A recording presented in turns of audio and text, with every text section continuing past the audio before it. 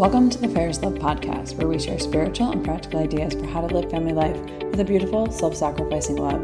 This week, we have another Q&A episode. The episode dovetails perfectly with last week's on fostering celibate vocations in our children. This week's question is, my spouse and I are having a hard time with our child's desire to live a life of celibacy. I know it can also be a difficulty for parents to have an ideal in their mind for their children, an ideal future, and then the child chooses something different, right? And so one case that's oftentimes brought up, which is somewhat related to what we were just speaking about as far as celibate vocations, is that we didn't have in mind the idea of a celibate vocation for our child, and yet that seems to be the way the child is going.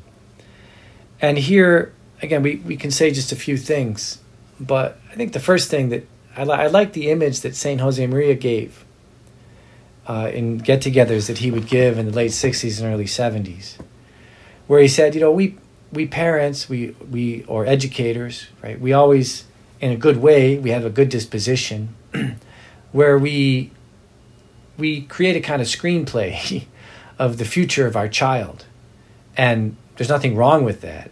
Things that we'll do with our child, right? Things we might celebrate. Seeing, and in this case, more often than not, it's seeing them take all the normal steps that are part of life, getting married, dating, getting engaged, getting married, having a family of their own, giving us grandchildren.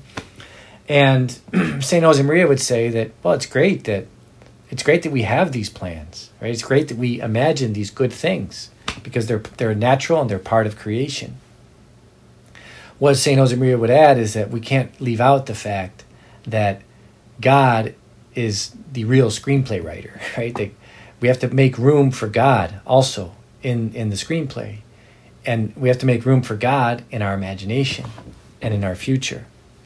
And this can be more difficult, right? Depending on for each person, based on a number of circumstances, right? That we might have.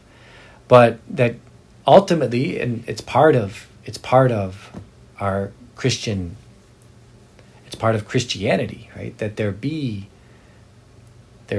some who that they're not disrespecting at all the great value of nature, the great value of the family, right? We can never forget, right, that the realm of grace does not destroy nature, right? The realm of grace builds on nature and perfects nature. And so oftentimes, I think when we see celibacy, again, there can be a little bit of St. Josemaria would speak about this too, that we can see our children choosing celibacy as a kind of criticism of ourselves or something in ourselves. And that's also not the case, right? Because grace perfects nature. Grace builds on nature. Grace transforms nature. And so it makes sense that there be some. So in other words, grace itself is not a devaluing of anything that's natural. It's not so in other words, becoming celibate, being given that grace, it's not a devaluing of the family or all the goods of the family. If anything, it's raising it to a higher plane, right?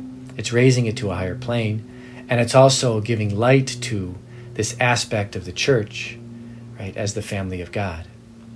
And then I think also it helps us. I think the great value of the celibate vocation, right, is that it helps us to see that the bonds that we have because of baptism, these supernatural bonds, that they are spiritual and that they do produce spiritual, the church is the family of God, and that these bonds do produce spiritual children, right?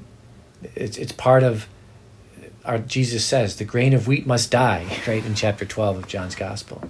Unless the grain of wheat dies, it does not bear fruit. But the grain of wheat that dies, it bears much fruit.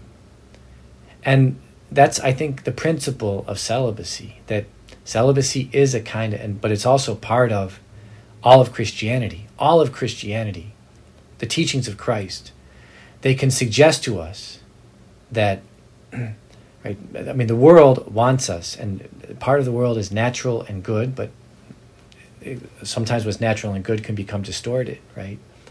But the world leads us to value so many things, and honor, reputation, right? Status, and so many other things. The world could also lead us to value those things in a disordered way, but even the good valuing of those things, the Christian religion Christ is teaching us that we die to those things, right?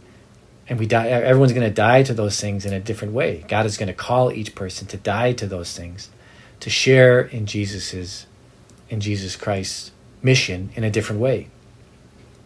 Dying to those things produces fruit. The world would tell us that dying to those things would be foolish. It doesn't make any sense, right? That it means frustrating yourself, frustrating your capacities. Precisely, Christ is teaching us that dying to those things, voluntarily dying to those things, freely dying to those things, right? In a continuous way, over time, for the sake of love, right?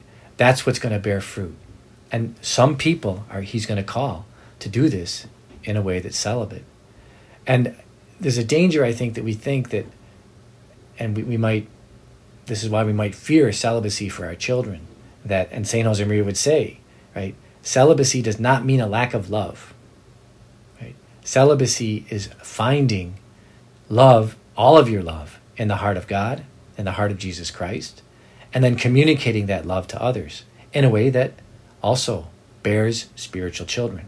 Right? There's so much that could be said about this, but I think this is a good start, especially a few principles maybe to keep in mind, especially for those who might find the celibate vocation difficult to accept in their own house.